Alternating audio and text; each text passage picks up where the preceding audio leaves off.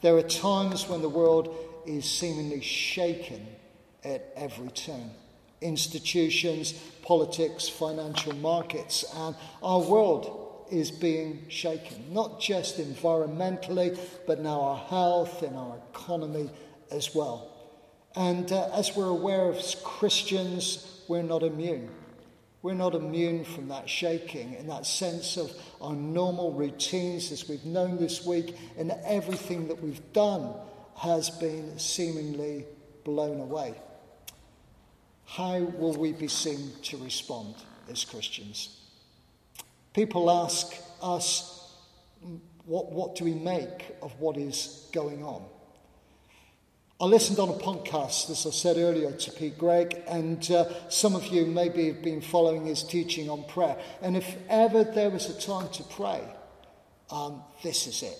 It seems that we are in difficult times. And when we're in calm seas, we can get a little bit complacent. I think that's true for me. I think that's been true for so many. And that's been a real highlight for me this week.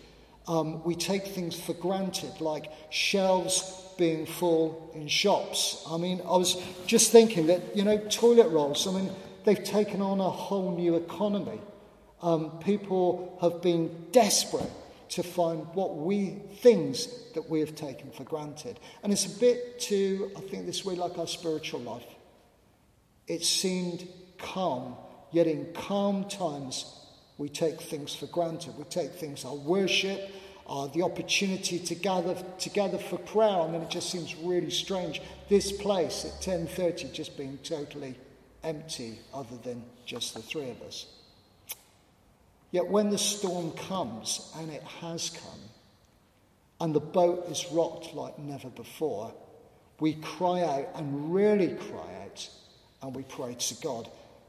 My son sent me this great cartoon this week. There's a lot of them flying around, and it showed people sat in a plane, and the caption read, "This is your captain speaking. Just to let you know, I'm working from home today." In Mark chapter 4, when Jesus is resting in the boat in the midst of this storm that had whipped up, it came from nowhere, the disciples started to panic. And Jesus isn't remote. He's there. He's not elsewhere. He's not working from home. He is there in the midst of them. And it's those words he got up as he calmed the storms and said to them, "Why are you so afraid? Do you still have no faith?" This is not a time for our faith to be shaken, although it may feel like it at the time. Listen to the Lord and trust in him like never before. And this week, like you, I sensed that shaking. I really did. And looked to Jesus for reassurance, for safety and stability. And that's, I think, what led me to Psalm 46. As soon as I started reading it, it was almost like an answer to my shaking, to my prayer. God is our refuge and strength, an ever-present help in times of trouble. The verse says, "Therefore we will not fear." When faith steps out, sadly, fear steps in. And it goes on, nations are in uproar, kingdoms fall, he lifts his voice and the earth melts. The Lord Almighty is with us. The God of Jacob is our fortress. And like all Psalms, it ends with this great thing of hope. It says, "Be still and know that I am God. I will be exalted amongst the nations. I will be exalted in the earth. The Lord Almighty is with us." The next morning, after I'd done this, an email drops into my inbox with Pete Greig giving very much this message. And I sense at this time, if your Bibles are open, please read Psalm 46 again and again this week and make it part of your prayer, because therefore we will not fear. You see, when the world shakes, it's good for us to return to the foundations of our faith. We hold fast to him. We stay with him. He's in the boat with us. He's not remote. And when Paul was confined to prison, and that may feel pretty much, maybe, what it's going to feel like in the days, in the weeks to come. Similar for some of us, locked away, perhaps fearful. He wrote letters to a church that was being rocked and shaken.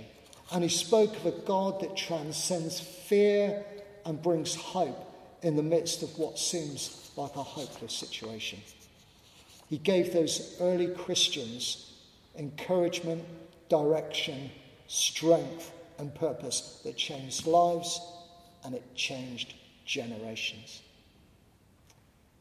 As tough as this is, facing weeks of isolation, financial struggle, uncertainty, ask him, how will you use me in this week?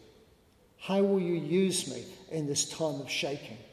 Shaking us back, not into old ways, but into a new reality where Scripture speaks to us, speaks afresh, like the psalmist has done for me and maybe for you today and in this week to come. You know, I can't wait to get back together physically, to be here as one people.